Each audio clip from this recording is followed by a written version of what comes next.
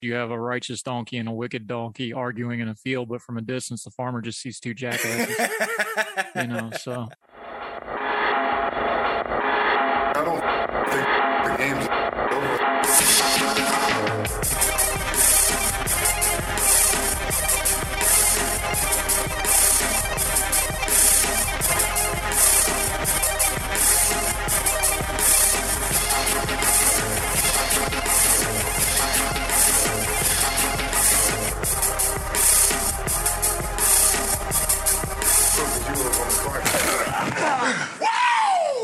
And let's talk a little crossover between sports and culture and politics with our friend Josh Buckhalter. He is the host of the 000 podcast. He does a lot of beat writing. Josh, how are you, my friend? I'm good. How about yourself? Not too bad at all. Excited to talk a little sports, and I'd like to say I could get away from culture and politics, but the fact of the matter is, and you cover sports, there just doesn't really seem to be as any such thing anymore, especially with a lot of the current headlines we're seeing, is there? Well, you know what? To be honest with you, there never really was. You can go back to the 30s with Jesse Owens at the Olympics, and sports and politics have intertwined for forever. So I always find that argument to be a little bit, maybe short-sighted, but almost disingenuous, because we know that it's in history. We celebrate it. The Olympics with Jesse Owens in front of Hitler, like that's a big thing in your social studies class. So when people say that, I'm like, yeah, yeah. Yeah. Why is that? Is it the current? I understand we have media saturation now with social media. Social media has changed how we take in sports and politics, but it's just how we communicate now. People have way more information than they've ever had before. That's really permeated into sports, where it's, you can have sports 20, I'm of the age you grew up ESPN and you get SportsCenter every morning, and that was kind of your sports for the day. You can have sports 24 hours a day, and it really changes how you just intake sports and intake everything else, doesn't it? Yeah, no, and you nailed it. With the technology today, information is at your fingertips at all times. So if you want to know it, you can find out whenever. So it's not even a matter of 24/7. It's on demand, and we fill a lot of our time. My brother's a truck driver, and he always tells me how he sees everybody on their phones while they're driving. So we're always taking this in, and like it or not, you're being influenced by what you see. And so when you hear enough people say that, now we're having it blended so much more than it used to be, some part of you holds on to that. And then at some point it comes back out and you just regurgitate it. And it's just not the case. You know what I mean? And part of it is because we hear so many different viewpoints from everybody nowadays that the original message gets lost. So I guess people find it from different perspectives, and they think that it's something new, when really they're batting around the same idea half-heartedly, because no one's really having that discussion anymore at the heart of the matter. We find that, I come from the writing world into media of doing culture and politics. You come kind of at a beat writer kind of a perspective of sports. How much of this is, in media and in sports media, it's just like culture and politics media. There's a lot of aggregation. There's a lot of regurgitation. What's some of the things you do to try to cut through? Because it does seem like a lot of people just say the same thing over and over again, especially if we get an issue in sports that kind of crosses over into the wider culture. How do you go about it? How do you kind of dig into like, okay, here's how I'm going to get past the noise and get to the actual issue involved? Because there is so much of that aggregation and just repeating of this reporter reporting on what this reporter said, of what this reporter said, of what this reporter said, and this sort of thing. So I will not write about something that I have not witnessed. If I didn't watch the game, I'm not going to tell you what happened in the game. To that end, what a concept, right? It's novel. To that end, though, I'm also not going to, how do I put it? I also try to think about how I'm going to talk about it ahead of time. But then when everything's concluded, when there's that flood of stories after the game, I'm not going to touch those. I'm not even going to look at them until afterwards, because I don't want my thoughts to be changed by them. I don't want to be influenced by what they say. After the fact, it's always fun to go back and read them and see what they said that was similar to what I was thinking. Confirmation is always, it's a drug basically. But I'm never going into it trying to find out what somebody's, just because I don't want to be persuaded in that way, because we're getting, listen, as a whole, despite the print being a dying medium, people are really good at it. So You read stuff that's designed to make you feel a certain way. That's what my job is, to make you feel a certain type of way, or to influence you to see things through my perspective. So if I did that before I wrote my story, there's no doubt that in some way, shape, or form, even if it's just some minor detail, it's going to be influenced by what they say. It happens just by scrolling through Twitter. So it's unavoidable if you're going to read something in depth. And we know with sports like politics or culture or whatever else you want to, affirmation bias is a big thing, especially when you start dealing with sports fans, because they're very invested in their teams. They're invested in their stars. When you sit down to write, or when you sit down to do a podcast, the audience that we have in sports medium and media in general now is, you're dealing with folks that, they have that freedom of information, that they're only going to intake what they want to intake, and they can find what they want to hear. How does that affect you when you go to present a story, or when you go to present an issue from a sports perspective? Because it's on everybody's mind, because we do it too. We're humans, even though we're the ones kind of behind the mics. We do it too. It's very easy to just feed yourself what you want to hear. How do you approach the fact that your audience is always like that now with the way social media is? So the old trick, you don't bear the lead, right? You come out with the juiciest part first so that they want to read the rest of it. You give them just enough to make sure that they have to get to the body. Once you get to the body, you're probably going to finish.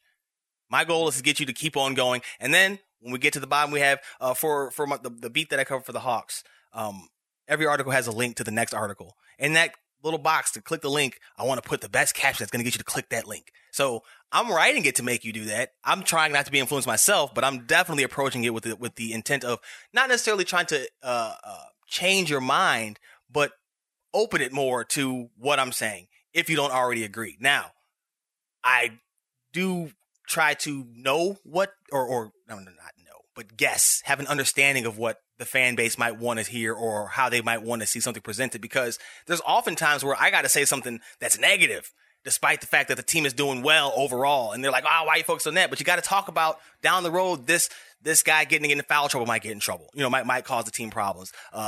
This injury here wasn't big against this team, but it will be against that team. But you can't tell them that coming off a big win unless you present it in a way like, hey, this was great. And then inside of that, you kind of let them know, watch out for this though. Look out for these trends as well. So it's a delicate dance, but to say that I didn't go into it trying to entice you to want to read more would be a lie, flat out, to be honest with you. Yeah. What's the old joke of, whether a beat reporter or a college small town reporter is any good or not is whether he's willing to actually criticize the local team? Yes. That sort of thing. There's an integrity part to it, but do you think sport, even though we're a part of it, I was just joking a minute ago, when I was growing up, it was you watched ESPN in the morning and that was your sports for the day. Now you get it 20. Do we really have a good handle on just how fast the social media has changed how we consume something like sports? I know it has in politics. We can see that real clear. We know it does in culture, because you see how the influencer market, that's its own industry now, just being an influence on social media.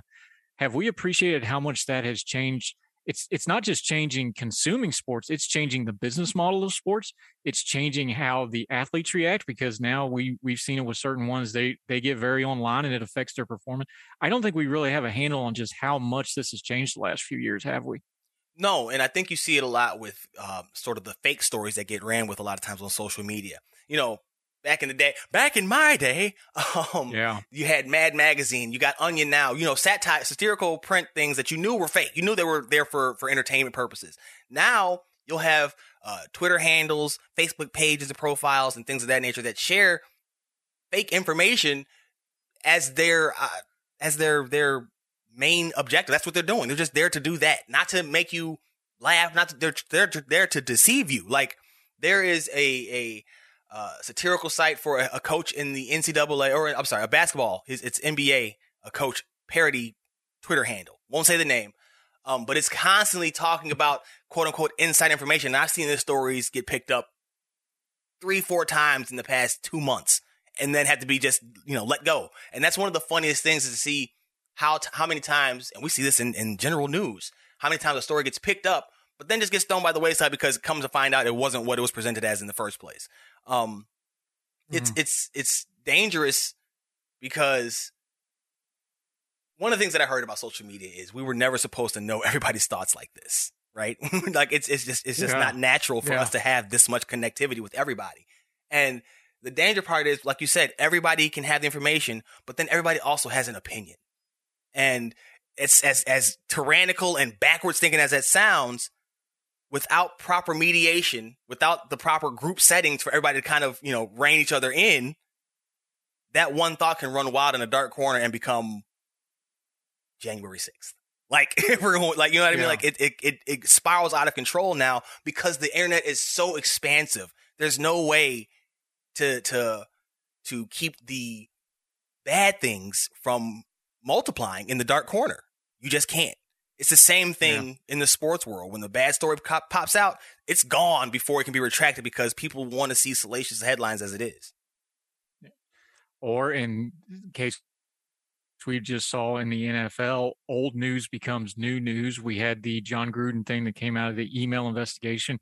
Oddly enough, they were actually going after the Washington football team and everybody's favorite owner, Dan Snyder, and Gruden kind of got caught up in it. And of course, we could go down the rabbit hole of why his stuff got out and nobody else's did. That's another topic for another day, but that's a pretty good example of that stuff all happened, 2010. This stuff is decades old in some cases.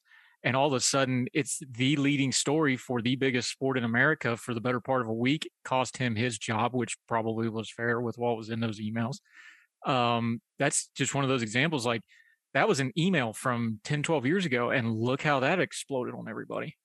Yeah, I think when you talk about the amount of attention that it got, I think that's when you can't necessarily make it a separate conversation as to why his got out in terms of anybody else. I think those two things are very connected.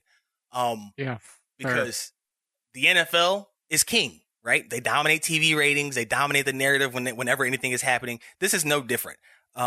So for something like you said, decades old, to me, the bigger thing is it's not necessarily like Gruden said or that he got fired. You use a company email to spew things like that, man, consequences come with actions. That's how it goes. But it's decades old. And for me, and to hear all the stories about players saying that they don't feel that he is that way and all the things that have happened, since then, I would wager a guess that he's not the only one. So why is he getting so much attention instead of everybody? Why are we doing more of a deep dive then? Why are you stopping there? If it's such a big deal, this should be a league-wide problem or a league-wide investigation for more stuff like this. If that was your intent here. Yeah. Clearly, to me, the intent was to deflect attention from what's going on with Snyder because he's been in battle since he got the team, basically. And now with the name change and people want him to sell all together, we know the NFL is very much a billionaire boys club, a tight-knit group. And so it would not surprise me one bit to see a sacrificial lamb come out of that situation. Again, though, I always just come back to what is everybody else saying? Yeah. And the thing to get let's get above that and look down for just a second. The thing is, and again, I don't know that people fully realize it because we just love to watch the games on Sundays, but the NFL is so mad. This isn't just a sport anymore. This is the most popular TV show on 4 different networks every single week. Yep. This is billions and billions of dollars. This is a multinational company now. This is an entertainment company. This is almost transcended just sports, how big the NFL is. And now when you look at the demographics the NFL are pushing out where, it's like 48-52, 49-51 male, female viewership fan base now. You talk about now we've got the gambling legalized and expanded. The NFL is so much bigger than just a sport now. It's a cultural behemoth. So the idea that they don't need a house clean on known issues going back years and years and years, and we know, all the different things that the NFL has fought over. This is a lot bigger than just a sport. This is a big chunk of culture now, isn't it? Exactly. That's what I'm saying. Like you said, it's a decade old. You know what I mean? And he was getting responses back. Yeah. This is permeated throughout the league. This is not, like you said, this is an issue that speaks to a larger problem. And yes, you just saw what was it, last week, I believe it was, the NFL agreed to end race-based cognitive testing for medical coverage after playing careers are done. They were assuming that black players began at a lower cognitive ability level to start off when they did their testing. So they would rarely get awarded money when those decisions were being made. That kind of stuff was not only at that level, but it was also at the coaching level. So you're getting it from the top, right? From the ultimate decision makers, and you're getting it from the guys who are having direct impact on the players' lives and careers. That's not a problem? No. And the problem is, and just looking at it from somebody that's, I think about when I was in management and I'm a supervisor, when you're the leader, the fact that that was something that was a rule, something like that, that means it was so ingrained that nobody even bothered to stop and think about it. That's really, when you start talking about ingrained problems that are just so ingrained, people don't even notice them anymore. That's the level that stuff has gotten to when it gets like that, because it's not like people didn't, it's like the emails, like you're talking about. It's not like people didn't know, like these buildings are tight knit group, like who, and the first thing that threw a flag in my mind was like, well, wait a minute, who did the email go? Like the first reporting question would be like, who was the email to? Who was courtesy copy? What did they say back? Well, those of us that have worked in the corporate world, blind copy is your. I never sent an email to anybody that mattered that wasn't blind copied to somebody, because I need my Pearl Harbor file to cover my own tail. Let's just be real here. Like where did all that? But then when you deal with something like that, you deal with a Dan Snyder, which there's some really ugly stuff in the Washington football team. The feds are not just racial stuff, but the cheerleading. The fans are involved. There's the cheerleading stuff where they're talking about the cheerleaders are alleging abuse of just some really horrific stuff, really. Now we found out this past week that Congress wants to get involved, and I'm kind of rolling my eyes at that, because anytime you have a congressional hearing, you've gone into the realm of kabuki. Well, at least we know that they're, and I don't think anything good's going to come out of that. At least we know that they're focused. At least we know that they're focused on the big issues. We know that they're locked in and they're buckling down and getting things done for the country.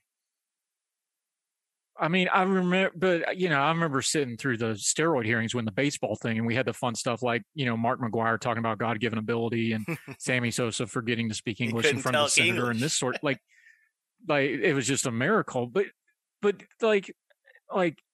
it goes to the problem of, this is how big the NFL is that as soon as this pops off, now Congress wants to get in on it, because like we said to start this off, culture, politics, sports, it all goes together. It's everything's about engagement now, and sports gets people engaged in a big hurry.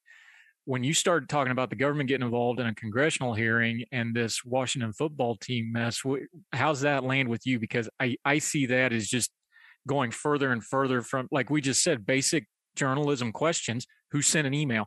How many people knew about the email? How many people in other organizations use the same kind of language? And we're going to go in this performative direction instead. That takes, in my mind, us farther from getting to the root cause problem and fixing it than getting closer. Yes. Yeah. It's at this point, it's probably out of control. Frankenstein's monster.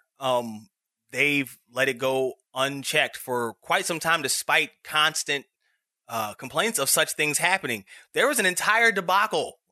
The entire Colin Kaepernick saga happened, and they just ended race-based cognitive testing last week. Like, if that doesn't tell you that there's a disconnect last week. So yeah. If that 2021, they finally figured out that, and he hasn't played in 3 years now.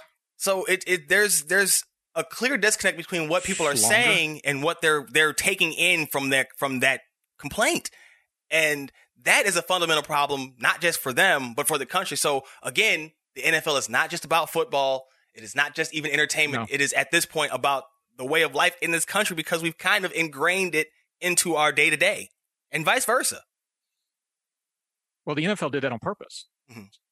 The NFL, when you're going to open this, when you're going to turn it into a patriotic thing, and there's nothing wrong with that. That's fine. I'm all, I love my country. I love my patriotism.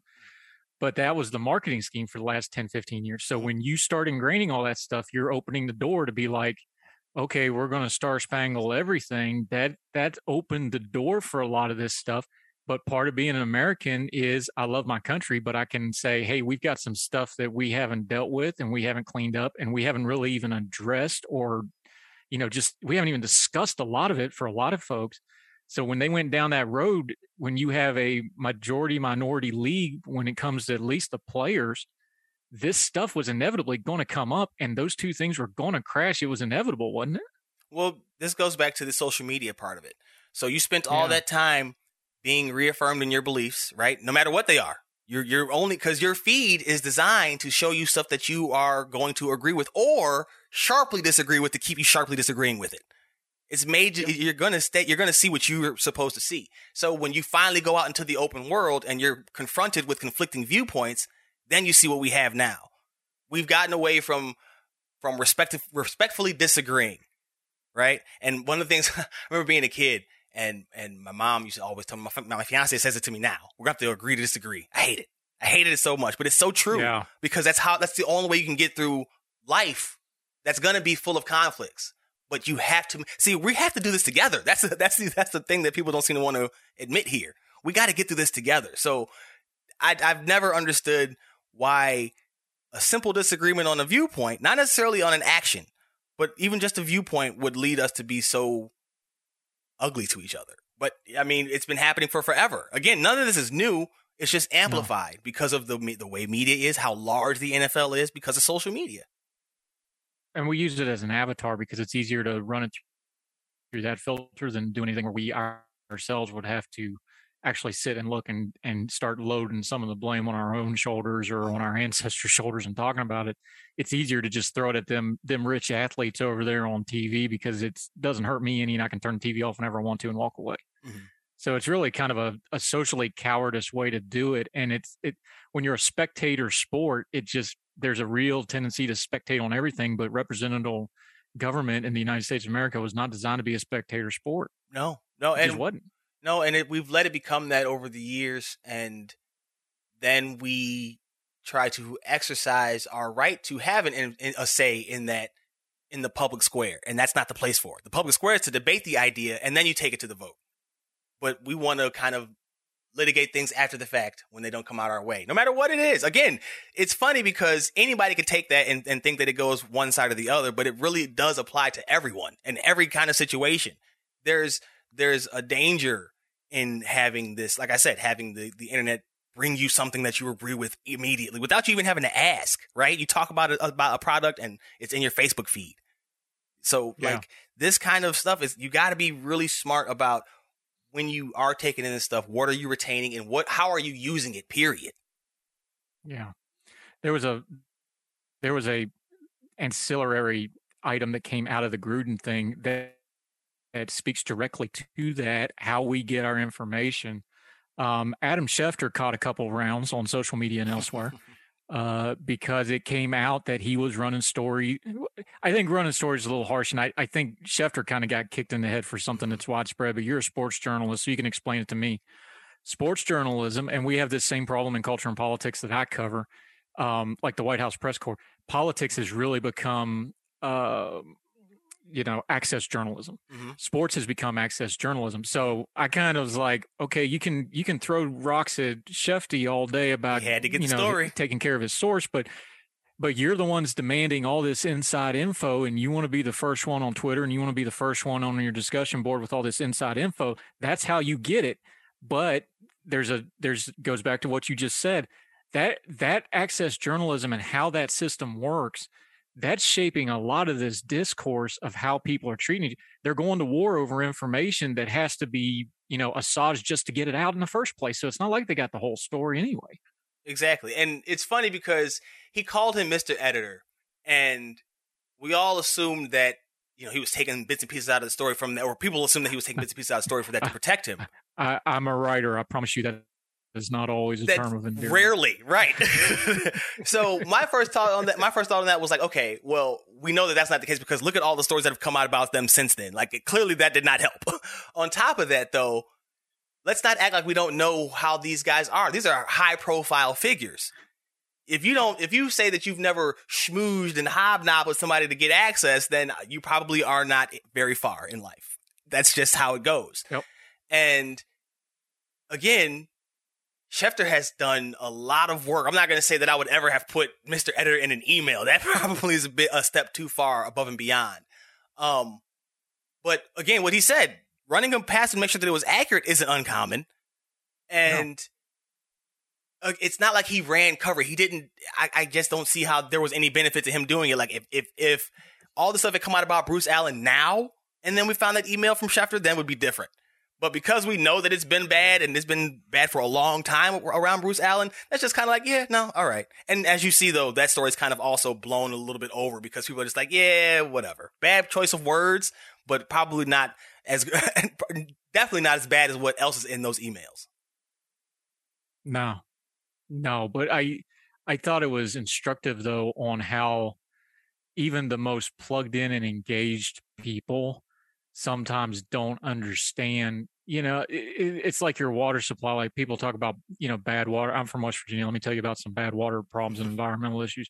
But it's like people don't understand the water's bad until they start drinking. It's like you don't understand. You're using all this information and you're going to the mat on social media over it. You need to understand the process, how you get that information before you start trying to, go to war with your friends and family over it. I thought it was an instructive moment, though, of just watching people like, wow, a lot of these people really don't have any idea what they're talking about, frankly. So to tie it in with sports, it's the gotcha culture. Just like every big play, you see the players pointing and celebrating. We want that in every single moment now. I don't know if maybe you want to consider instant gratification, but I just think it's all just gotcha. We want to have the one-upsmanship. We want to be the big dog in the moment, and it's eroding society because we're supposed to be looking out for each other, but we just kind of want to get over on each other. Yeah.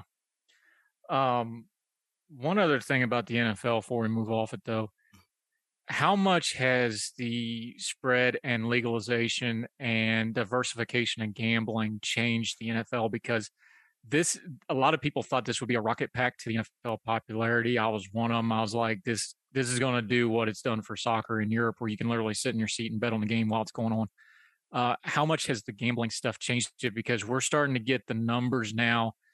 You're getting more diverse people watching. You're getting longer engagement in games that don't really matter because now you got to watch to the end of the game. It's almost like what fantasy football did in the early days. Now it's times 20 because everybody's got money on it. This again is changing how sports is covered. It's changing how people consume it, and it's definitely changing the engagement from what we're seeing on the numbers out of it, aren't it?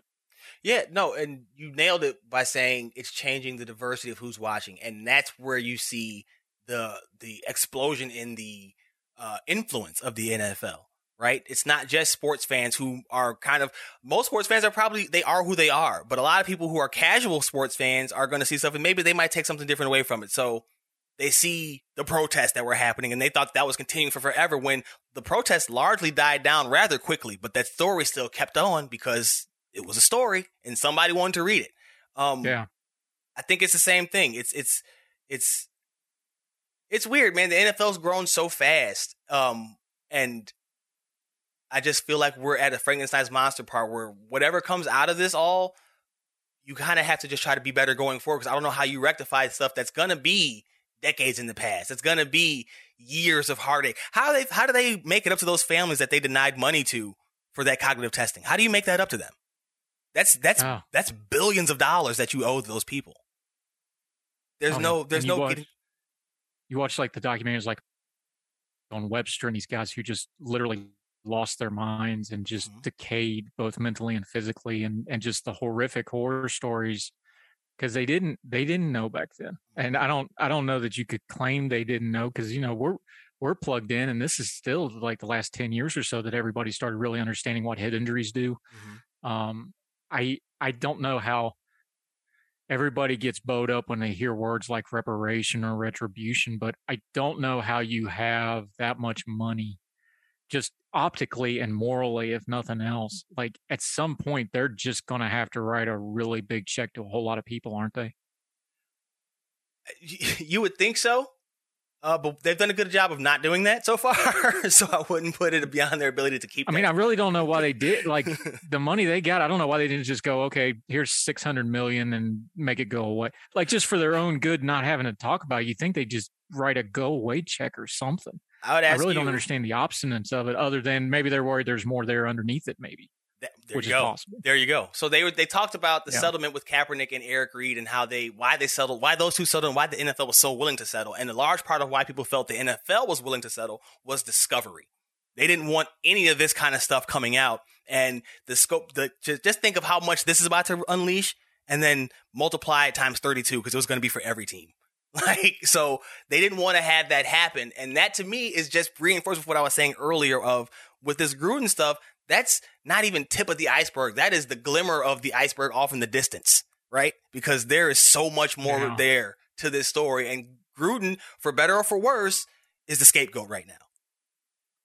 Yeah, I don't think Gruden's like the final boss of this by any means. I think he's not to excuse any of his behavior because let's be real clear here. If any company in America, if he does that exact same thing, he's fired that day on the spot. With it, like immediately, you're fired. So it's not excusing what he's doing at all. Real quick though, to your point about that, he didn't get fired. Exactly. He's been around for forever. The point, though. This is another example when we had, we're dealing with these abuse stories or dealing with corruption stories. What's the first thing that happens after the dam burst? Oh, everybody knew. Everybody knew. They just didn't. We've been telling them they wouldn't listen. This is definitely this is an everybody knew thing. And then you put the racial component in it where it's, almost all white owners. It's mostly white coaches. And then predominantly, majority minority players. Those issues, you just got a cauldron waiting to boil over at any given time. And the more you try to cover it up, I think the more it's going to bubble. Because now the players have power. They're looking at the NBA. Mm-hmm. They're looking at these other sports going, well, wait a minute. We got power now too. We got social media. We got, a union. We got all this other. And by the way, there's the union vote for leadership's up too. That was no small part to this either. So let's not be children here. There's a reason that the emails about Demarius Smith specifically got out, but that's another topic for another day. But this stuff all goes together. I think the players in the NFL, there's a culture shift where football was always the ultimate coach sport. And I think that's gone now because these players have power. They've got money. Now you're going to have the college kids coming in with money that especially the stars with the NFT stuff. There's a big culture shift going, and the coaching and executive levels are going to be slow to catch up with it. And I think it's going to burn a lot of guys because that old school mentality just ain't going to fly in corporate NFL America that we talked about. Where, again, this ain't a sport anymore. This is the number one TV show. This is a brand. That stuff just ain't going to fly. And when it gets put out in the light, you're going to get burned every single time now. Yeah, and you know what? I equated. Now you said you want to switch real quick. So let me real quick. I'll tell you the story. I equate it to the Bears and Matt Nagy, right? One of the things that they say about Matt Nagy, his saving grace, is that he hasn't lost the locker room. Well, this year, you've seen two or three guys get kicked out of games. You had a player post his fine for being late on social media. You've had players liking posts about the offense being inept and things that wouldn't necessarily scream control over the locker room. My point to that was, as these young guys come in, they are further and further away from that one successful season in 2018. And they have less and less of a built-in respect for him as a leader. And so you see the younger guys losing because they don't care because they weren't there for that. And it's the same thing in the NFL as a whole. As like you said, these young guys come in with money and they see the players ahead of them have say, while the current NFL players see the NBA guys have say. That's definitely going to have an impact. And it's not like you said, not the old days anymore. And as we know, older people are slower to change, if at all. Right. We mentioned the NBA and how the NFL players are kind of a little envious of the star power the NBA gets. Every NBA offseason, the season started this past week as we're recording this. Every offseason, the NBA seems to be very soap opera driven because it is a personality based league. The main character of this offseason was undoubtedly Kyrie Irving. He's still not playing, which I'm fine with, by the way, because my boy Javon Carter's getting some run. Good West Virginia point guard. Just give him a little shout out because he's not playing real well, but he at least got to play.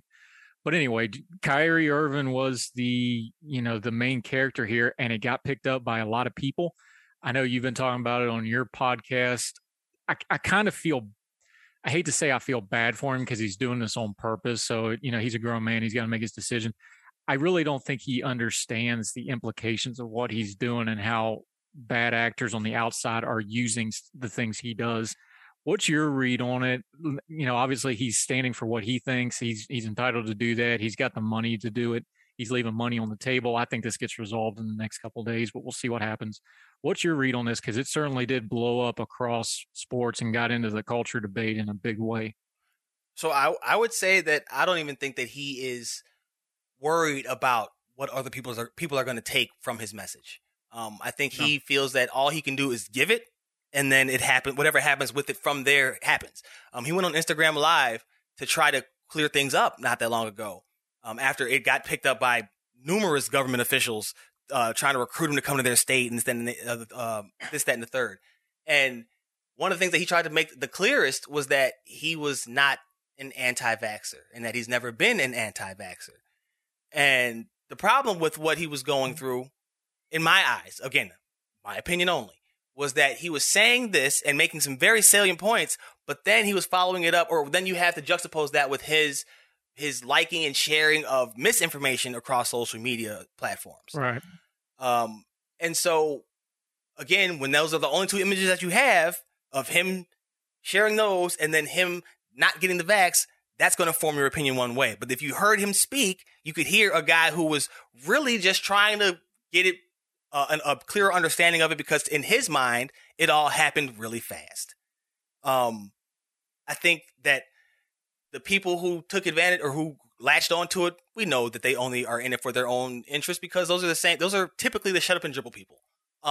Yeah, exactly. And I laugh because, again, like you said, we can't act like you can't intertwine sports and politics, because they always are. And for Kyrie, and let me say that I don't have any problem with what he's doing. You want to take that stance, that's fine. And as the NBA has said, they don't have a problem with it. It's his issue is with the state of New York. So there are some details here. There's one. Somebody was talking about him comparing himself to Muhammad Ali.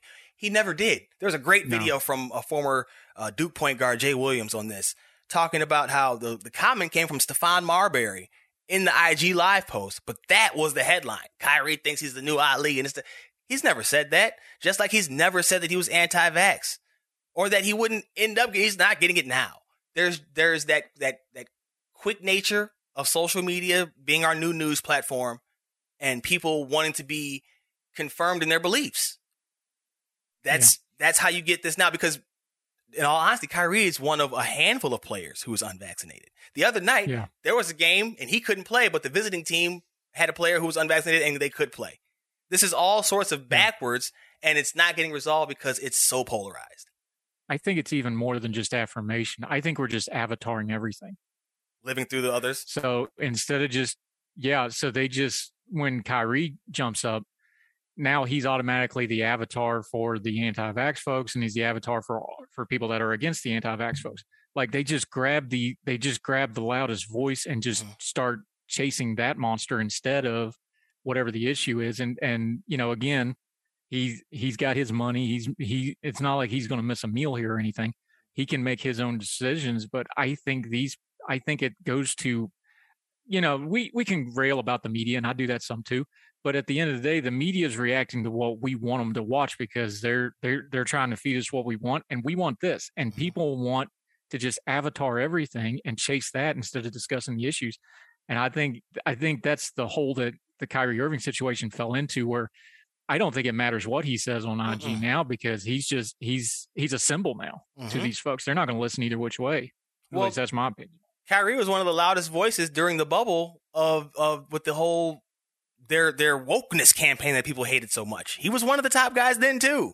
How much difference a couple of years makes. Like it's really funny how short our memories are when we hear stuff that we like. And like you said, it wouldn't matter what he said. It doesn't matter what he says now. I just think that this is another case. People's lives are boring, man. You know, we need that drama. Well, mine's not. I stay busy, but it's like our trolls that show up on my commenting section every morning. I got to go in and delete their VPN they set up that morning, which takes me 1 minute. It took them 20. I don't know why. Every morning, same people, same 3 or 4 things. I'm like, don't you people have lives? I don't. But I guess that goes back to the thing I was just talking about, avataring. This is how people want to feel like they're a part of the wider world. And I can sit back with some perspective and maybe maturity or life experience and go, no, you're just, you know, you feel like you're accomplishing something, but you're just gerbil on the wheel, wearing yourself out and not going anywhere. But a lot of folks, I think this is their life now. They just live vicariously through this stuff. And like you were saying earlier, they can get spoon fed what they want and nothing else. And even though we have media platforms like you and me do, we can write, we can do. When somebody just wants to be spoon fed, nothing else, I don't know there's a whole lot we can do for them other than just put the truth out and hope they find their way back. Because once you get into that hole, I don't know as media creators, there's a whole lot we can do about it, is there? No. And that's what the internet, that's it. That's all it is. The only time that you are back and forth, well, I'm going to say not the only time, but the majority of the time, if you're having it back and forth, it's a disagreement with somebody that's not going to change their viewpoint anyway. And yeah, that like it's a rabbit hole, man, and it'll drain you, and it festers and it grows, and then you see it permeate throughout the rest of society. It's really sad because it should be a great way to share different viewpoints and have them in a neutral space, right? Where you can actually have it be out there, but everything that you say gets weaponized. I've had articles that have had a mistake and somebody attacked me and went all in, and I was like, man, sorry. Like, what else you want me to say? Like, my bad. I was tired. yeah. Like, but that person, I mean, multiple tweets, all caps, where they were tagging people, and I'm like, oh, my bad. Be blessed. You know what I mean? Like, it's odd, but that's how it is now.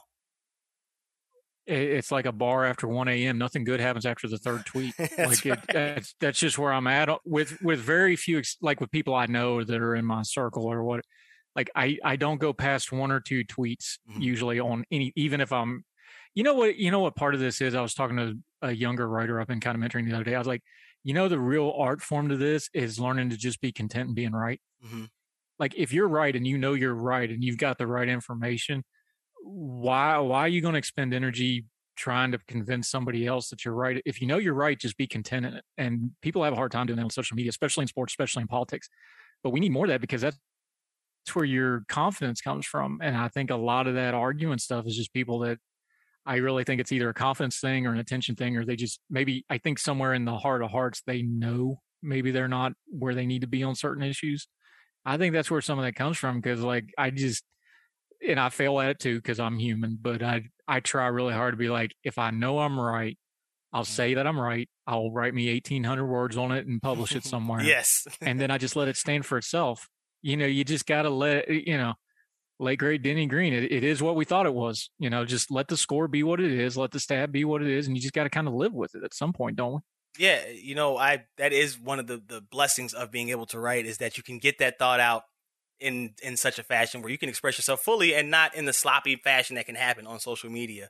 I had an uncle that used to say, if you're arguing with a fool, there are now two fools. And so I think that's one thing that I try to take in whenever I have an interaction with somebody. I have a sports group where a guy is constantly just trying to throw stuff out. And I'm like, dude, I know you know more than this to be coming at me. So I've gotten to my point where I just have to ignore it. I just scroll past it. That's what we don't do enough of. We feel like we have to engage with everything and react on everything, despite having little to no information on most of it. Yeah, the countrified hillbilly version of that was a lot of wisdom in that, my friend. Mm-hmm. This is great. We need to do this again. Josh Bogcaller, let people know where they can find you. I follow you on social media. You have the 000 podcast, but let people know where they can find you and your stuff and more of your great insight and opinions and your non-hot takes, as you like to call them. Well, Andrew, I appreciate you having me on. I look forward to doing it again. You can follow me on Twitter at Josh G. Buck, Facebook page as well. You can also hit up the website, clockersports.com. And then the podcast Twitter is at 3zerospod. That's at the number 3 zeros and pod. That's also the Facebook handle. And then, man, I'm there all the time. I'm always sharing my stuff from my beats from the Hawks, the Chicago Bulls, and the Chicago Bears. So check that out. And the podcast is available on all major platforms. Now, usually we try to end these on some kind of, because we have to do, we do a lot of heavy topics with politics and, some really dark stuff sometimes. This has been a little lighter, but I have to go the other way with you because something historic happened this past week. I know you're a Chicago guy. I know you're a Bears guy. I hate to bring this up, but it was historic. When Tom Brady shows up on social media with his own bulletin board material before the game and starts talking a little smack, you kind of had to know, like, uh-oh. This is not a good sign because Tom never talks, and like he's out here calling his shot before the game. That hadn't really happened very often. You kind of had to know, that was not going to end well. We knew last year. We knew when they beat him last year and had him throwing up those four fingers that this was going to come back to bite us. Okay, so there was no misconceptions here. We were upset with how it happened, but we all knew what was going to happen. Brady's out here cutting a wrestling promo before Reed. I'm like, that's not good. He's congratulating Aaron Rodgers for cutting us up. I'm like, oh man. And then I don't know if you caught this, but Peyton Manning then congratulated him. So like now it's a whole thing between all the great quarterbacks that they're just like chain reaction off the Bears. Like it's bad. It's all bad. No, you know what that is? That's when you were in school and the one guy got in a fight and then you start like, hey, I know he whooped him, but I bet you I can watch this. And but they're all right. That's the thing. They're all right. Yeah. I hope they give Fields a chance. I do. I really hope they don't, car that poor kid. He probably doesn't need to be playing on a bad team, but it's so bad now that people he might have a chance, but hopefully they don't kill him. It's so bad now that the majority opinion on Mitch Trubisky has now changed. It may not be that he was good, but it was definitely that he was not done right while in this town. That's a massive undertaking. To get that opinion to change, that just lets you know how far below the depths this team has actually sunk in day-to-day operation. Yeah, I still think if he would have just stayed Mitch and not tried to do the Mitchell thing, he would have been okay. But that's another podcast for another day. But, that's you on my podcast. Josh Buckhalter, you're the best, man. I appreciate you. Hey, I'll come on your podcast and take up the Mitch Mitchell debate anytime, my friend. We'll have to just let me know. I'll be there prepped up and ready to go. Josh Buckhalter, you've been great. Thank you for helping me out with some technical issues. You were fantastic, and I appreciate your time, sir. My pleasure. Let's do it again.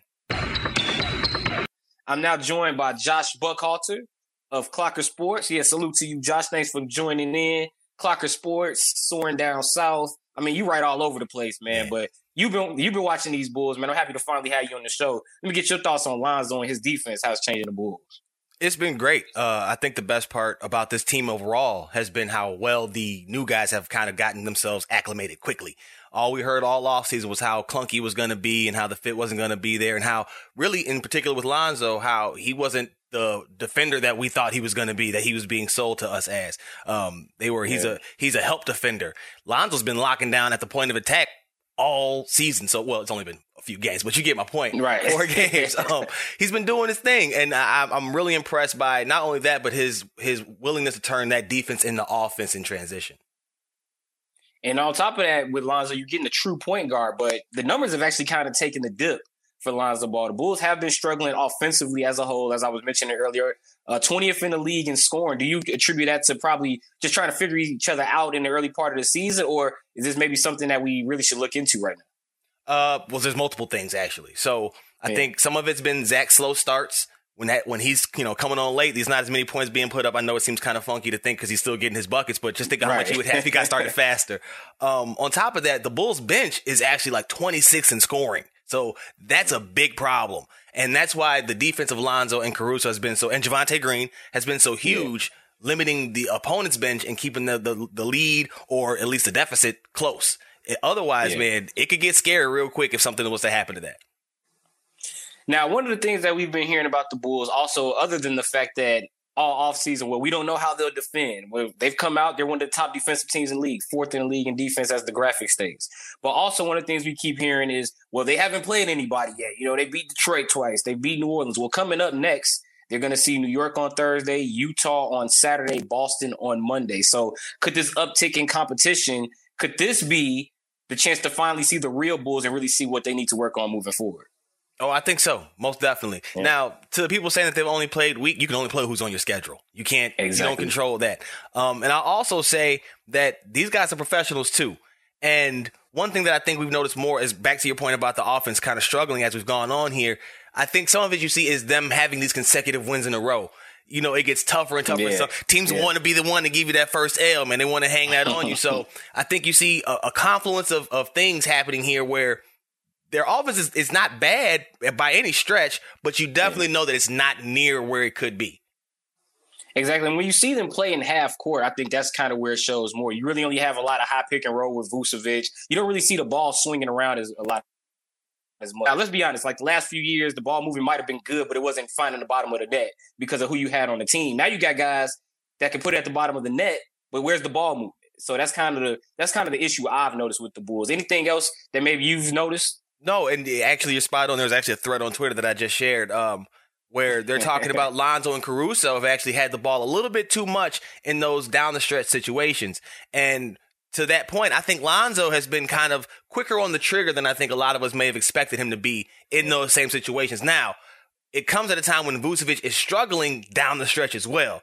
I don't know which one is the chicken or which one is the egg, but I would bet by the end of the year we see that balance back out and Vucevic take that lead back over where you're seeing him be the more dominant fourth quarter player. I will say that my preference is for everything to start off with a Zach DeMar and Vooch pick and roll and Zach running off the screens off of that because he can get whatever whenever. So like, let's say you're running that and nothing works, then you can just give it to Zach and tell him go get a bucket.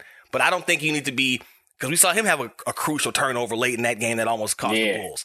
Van Vliet swiped it from him, just took it out of his hands. And for DeMar to have gone as high as he got, there was some stretch where he just wasn't touching the ball. And I'm like, hold on, now you don't. So I think some of that's early season stuff, Billy trying to let them play through it and see what happens. So like I said, end of the year, I think everything kind of balances back out. I'm not worried in the least bit. Yeah, I mean, they're off to a great start. They're 4-0. But one last thing before we get on the Hawks, you mentioned the bench play. One thing I noticed is I think DeMar DeRozan is getting a lot more run with like maybe 3 or 4 guys off the bench than anybody else in that Bulls starting lineup. So that makes me think about Kobe White. Mm-hmm. Where does he fit when he returns from his shoulder surgery? He is needed bad. I was a guy who was saying that Kobe might not, have room in this rotation, but looking at how the disparity between the starting production and the bench production, like Caruso and Green and I'm missing one. I know I am. Are doing Caruso, good. Green, Brown are doing well. They get you spots, some points in spots, but you can't rely on them consistently. And Kobe, while not consistent, he's definitely more of a threat to score consistently than those guys are. And so on this team where you can have any one of the big three, have an off night, and then your other 2 starters, Pat Williams isn't very aggressive right now. I'm not really happy with his game. I know he's coming off an injury. I get that, but tier 2, we need to see some more. And then Lonzo, like I said, sometimes has those moments still where you're just like, come on, Lonzo. Let's get it together. So, the lack of having Kobe in the start of the season has really shown. And again, that's another thing that's just going to make this offense even better once they finally get healthy. Yeah. All right, I know I said that was the last thing, but I'm glad you mentioned Patrick Williams. I saw what you wrote. About Patrick Williams, man. Hey, I do my research. So I saw what you said about Patrick Williams. How much longer do you give him? I mean, I'm with you. I've had a few times where I've seen Patrick Williams. I'm like, that must be the upside we got to wait on. So what's going on with Patrick Williams that you're not seeing that you would like to see out of him moving forward that makes you think he'd be a better fit for this team? So I think in theory, Pat Williams is perfect for this team. But in actuality, we don't see it consistently enough for a team that has playoff aspirations and not just making it. They want to make some noise. Pat, too often, is very, very quiet. And he said it himself. By nature, he's not an aggressive player on the court. And I think that's because he has that point guard in him. That's fine. But on this team, they desperately need him to have some more scoring punch, especially without Kobe there. And what kind of sealed it for me, what made me have to finally put it out on paper, was seeing him go against Scotty Barnes, a player who was compared to him coming out of college and has come out firing. Now, I'll admit, and I do in the piece that you read, Scotty is on a rebuilding team. Pat's got to deal with some veterans. That's fine. But there's moments like last night where Zach was kind of not having it. Right? He's not really sure. He's still trying to learn how to close games himself. Pat could have, you know what? Let me take this real quick and go ahead and stop this little run that they're trying to go on. You don't see enough of those moments, the fill in the gap moments, right? You want Pat to be the ultimate glue guy, and I just don't see that from him. He's young. But this team's timeline and his, I'm not so sure are matching up. And I figured the Scotty Barnes matchup probably was the difference between, because I thought Scotty Barnes looked good, very aggressive. 13 points in the game last night, went right to the rim, even in the loss to Dallas. I mean, he put the ball on the deck, went right at Luka a few times. Patrick Williams, maybe you'll see some 4 for 12s, some 8 for 12s, it's up or down. So I figured that Scotty Barnes was kind of the key for what brought that up about Patrick Williams for you. You don't even see Patrick Williams take double-digit shots sometimes. He's taking 4, 5, 6 shots. Like, we need you to do more than that. It's like I said, this bench is not built to score other than Kobe. So even when Kobe comes back, you really, really – and – as I pointed out, they're small. So you're giving up size. You got to score. Everybody has to contribute on offense, and he's just not doing that enough. He's efficient when he does, but he doesn't do it enough. To your point that the Bulls are small, last in the league in rebounds. The Atlanta Hawks, I know you right for soaring down south. The Atlanta Hawks, 112-104 win over the Detroit Pistons. Trae Young leading the way. But I'm not going to hold you, man. I'm here to talk about Cam Reddish. I'm ready for him to take that next step, man. He's looking good. 18 points per game so far to start. But that spot up 3 has been on point so far this season. Thoughts on Cam Reddish? How can he help Atlanta take that next step in the East? So Cam was where Pat Williams is now. You kind of saw it, but it was in spurts. It wasn't consistent. And that was the challenge from ownership and management to him this offseason. He's come out firing. And I mean that literally. The first game, I believe, he was just kind of shooting them up. And everybody's kind of like, okay, hold on, Cam. But then they started falling. And then they kept falling. And now they're still falling. And now you have to recognize that there might be something to this in a season where we know they openly talked about it before the game the other night, extending him and DeAndre Hunter. So Cam knows what's at stake, and if you recall, Cam was one of the highest rated players going into college at Duke and just happened to land on the team with a bunch of other star-level players. But a lot of the tape of the draft guys coming out, Anthony Edwards out in Minnesota in particular, quote or cite Cam Reddish as the toughest opponent they had to defend. It's in there. It just had to come out, and I think part of it was the going between the starting lineup and the bench. Just because of how deep that roster is and how many injuries that they had, things were just up and down with that team. And now you're kind of seeing him getting comfortable in his role. He's comfortable with his teammates. He's comfortable with his coach. And they're just riding. It's really paying off for him this year so far. And you mentioned the coach, Nate McMillan. I mean, well-traveled. He was still hooping when I was a kid, when he was on the Sonics. So Nate McMillan is the head coach of this team. And I mean, they're typically a Nate McMillan-led team when you talk about defense. 97 points allowed, third in the league. What do you look at for Atlanta? What do you look at with Atlanta's defense? I mean, you're talking about Capella, Collins, and then they're getting better on the perimeter. What are your thoughts on their defense? So we always talk about Hunter, Capella. Reddish gets mentioned in the perimeter defense. Don't sleep on a guy like Kevin Huerter. McMillan cited him for sticking the opponent's best player in the playoffs last season with good results because of the injuries that they had. Bogdan Bogdanović is not a great defender, but he plays passing lanes well. Danilo Gallinari, he's not quick at all anymore, but he's big and he's strong. He's still all of 6'10", right? He's still a big guy. I actually wrote about that a few weeks ago that they have so much hidden or sneaky two-way potential that in so many different lineup combinations that even with Trae Young this season, he's averaging a career high in steals per game at 1.3. Like, it's really, really coming out for them. They're buying into what McMillan is selling, and you saw it last season, but now within a full off season around him and his staff implementing his principles, it's instantly paying off on the floor as their offense hasn't necessarily been where it needs to be yet. When I look at the Atlanta Hawks, I just look at a team that I think this is definitely the prototype of the NBA now. I mean, you got a bunch of guys you got about 5 guys that can literally shoot the 3 on that team. You name like all Gallinari, Bogdanović, Reddish, Huerter, Trae Young. John Collins is even getting better at stepping out. John Collins the past few years has had a lot of goofy off the court issues, but last season he kind of got rid of them. And this year, the numbers are down a little bit, but like you said, only 3 games in. Thoughts on John Collins moving forward? John Collins, I think, is finally coming into that. So, give a superhero analogy. You got Batman and you got Robin, right? I don't think he's a Robin per se. I think he's better than a standard number 2. I think he's a guy. He's Nightwing. He's not quite Batman, but he's better than your average sidekick because John Collins can take over games, and it doesn't necessarily have to be with an abundance of points, but it's how he goes about getting them. When he jams on you, the roof comes off of the State Farm Arena. Okay, he sucks the air out of opposing arena. I've seen it. We saw it happen in New York. We've seen it happen in Philly. Those are big stages. So you got guys here that change the dynamics of a game with one play in Trae Young and John Collins. And then Clint Capella's the eraser. So it's a team that's got a really strong foundation. And then the pieces around it are put together in a way that really, like I said, when you look at it, it's got so much versatility in it that, like you said, it really should be the blueprint if it's not already for other teams. John Collins, I remember the game he had last year against Brooklyn. I think he had like 28 and 24 or something like that. And that was like the turning point. After that, it was like he's just playing with an abundance of confidence. And I really think That's the key for this Atlanta Hawks team. I think overall, what you're just seeing guys play with confidence. You know, a young team, relatively young team. I mean, they've got veterans too with Gallinari, and Collins has been around for some years. This is a team that made a run to the Eastern Conference Finals last year. So now, brand new season, you make a nice run. Where do they fit in the grand scheme for you? Where do the Atlanta Hawks fit into the grand scheme of the East moving forward this year? So my completely unbiased opinion on this, completely unbiased, no bias, is that they're gonna be a top 4 team in the East. Now, you've had them routinely placed beneath the Miami Heat. We've seen how they've started. You've had them beneath the Philadelphia 76ers. They've got some issues, we'll say, right? Yeah. And then it gets kind of murky because you've had some people put the Knicks above them. The Bulls are tough, man. That's going to be I think those two teams are going to be who are going to be battling for that 4 or 5 spot this year. I got them about the same. I see the same thing, like the same confidence, but it's like, I don't really know, man. I need y'all to figure it out on one side of the ball or somebody else to figure it out to make y'all both of those teams go to that next level.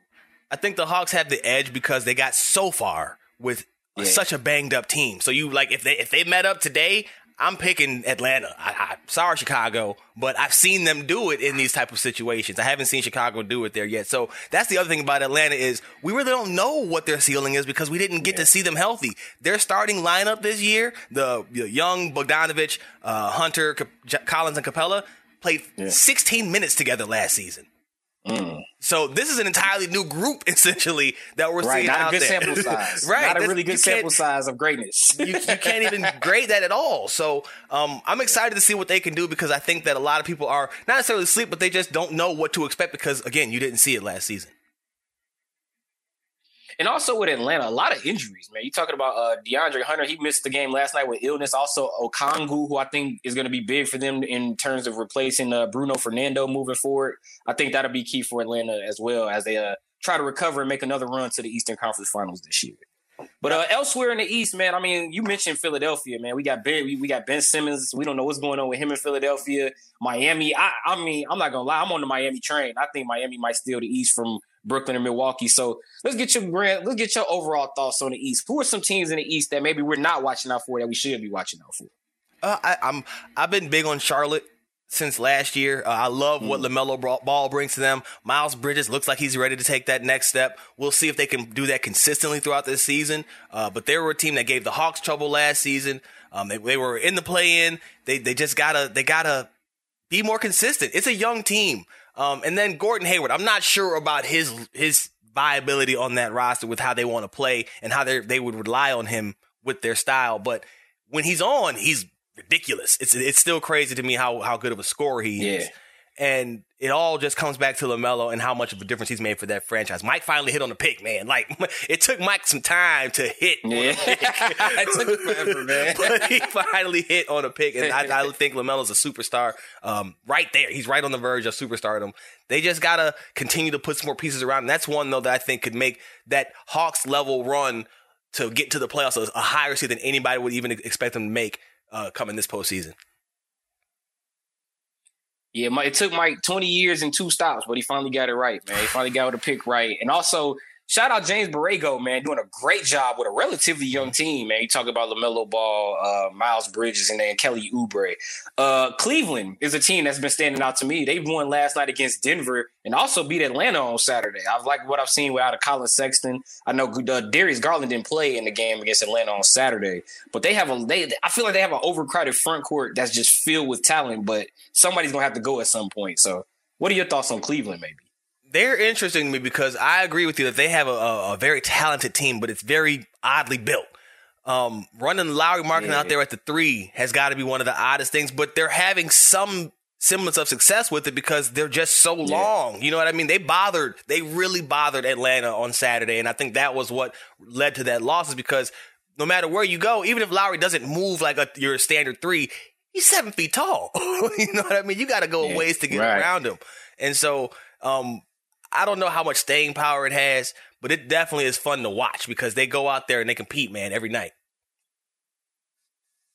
At the top of the Eastern Conference is the Bulls and the Hornets, but everybody's thinking it's going to be Bucks, Nets, or maybe Heat or Sixers. Thoughts on those 4 teams? I mean, we've already talked Ben Simmons, so pretty much Bucks, Nets, and Miami. What are your thoughts on those 3 teams? So I'll start with Miami, last one first. Miami, to me, is a talented team, but they're an aging team and a team that could struggle for offense if a couple guys aren't on that night. They're tough, though. They're going to make you work for every bucket that you get. So I think it'll always come down to who is able to shake free of that, who's able to survive that battle that they're going to put you through. Because, again, they're going to have games where I think they struggle to score some. And we already seen Lowry has dealt with some kind of injury here to start the year. That typically doesn't improve as the season goes on with age. Right. So that's them. Milwaukee's kind of scary because, and I mean that in a good way for them.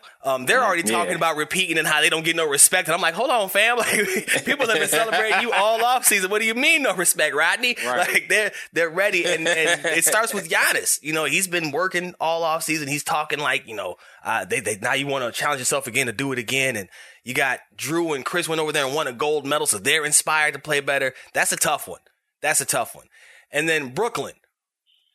They need Kyrie more than anybody wants to admit.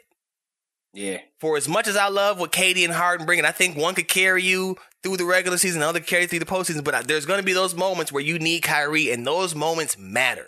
And honestly, I think that them and Philadelphia could solve each other's problems. They would just swap Ben and Kyrie, but that apparently is not on the table because I guess KD poo-pooed it or whatever. Like, okay, that's fine, but they're going to need Kyrie. Like, Kyrie, in case people don't know, is really good at basketball.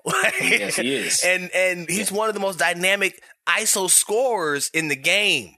And so without him on the floor, you see how Harden has struggled somewhat to start the year. KD's going to do what KD does, but he can't do it alone. And that's why they built the team they built it. To act like they don't need Kyrie now, to me, is kind of silly.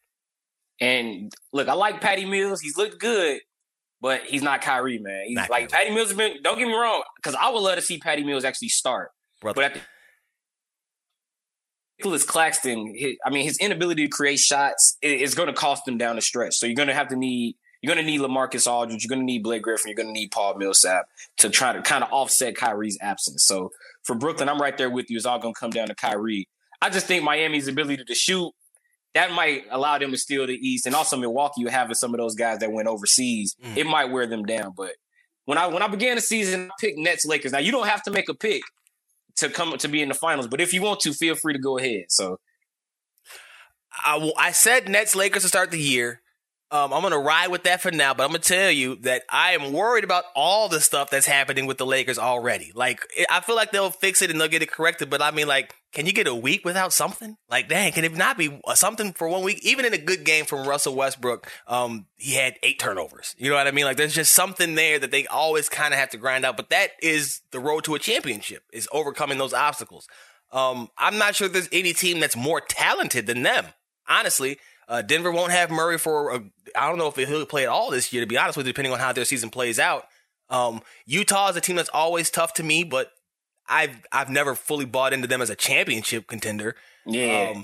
Good luck to Phoenix. Yeah, I'm with you. Last year was the most convincing Utah team I thought we ever had last season when we started Jazz. but hey, man, 2-0 lead. That's right. There you go. And that's why I never will believe it.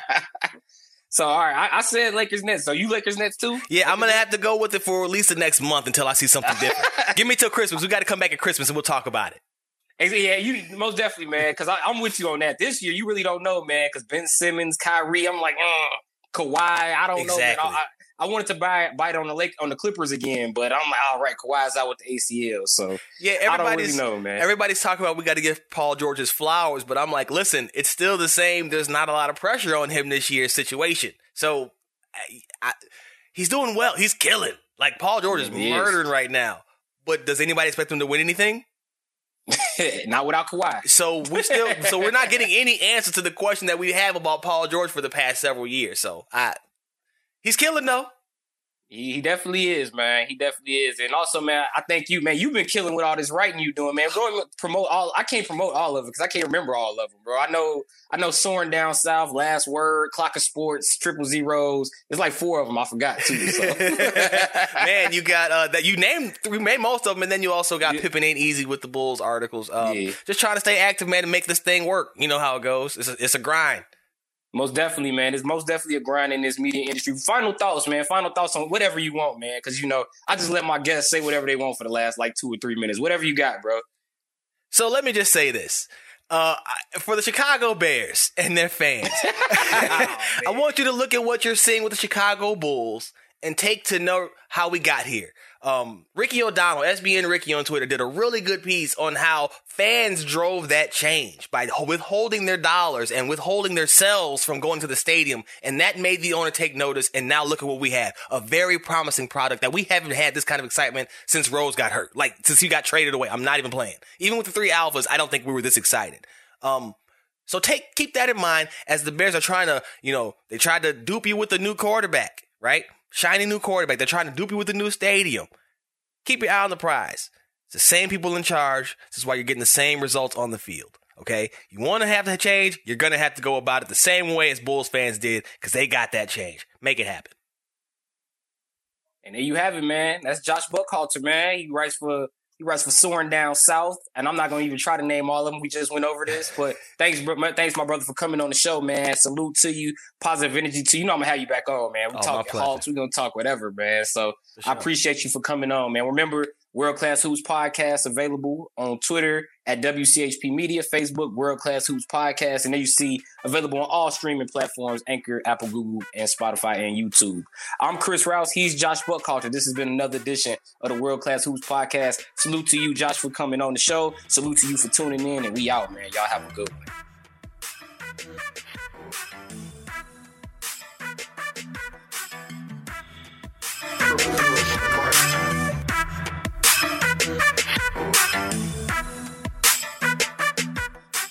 It took Mike 20 years and 2 stops, but he finally got it right.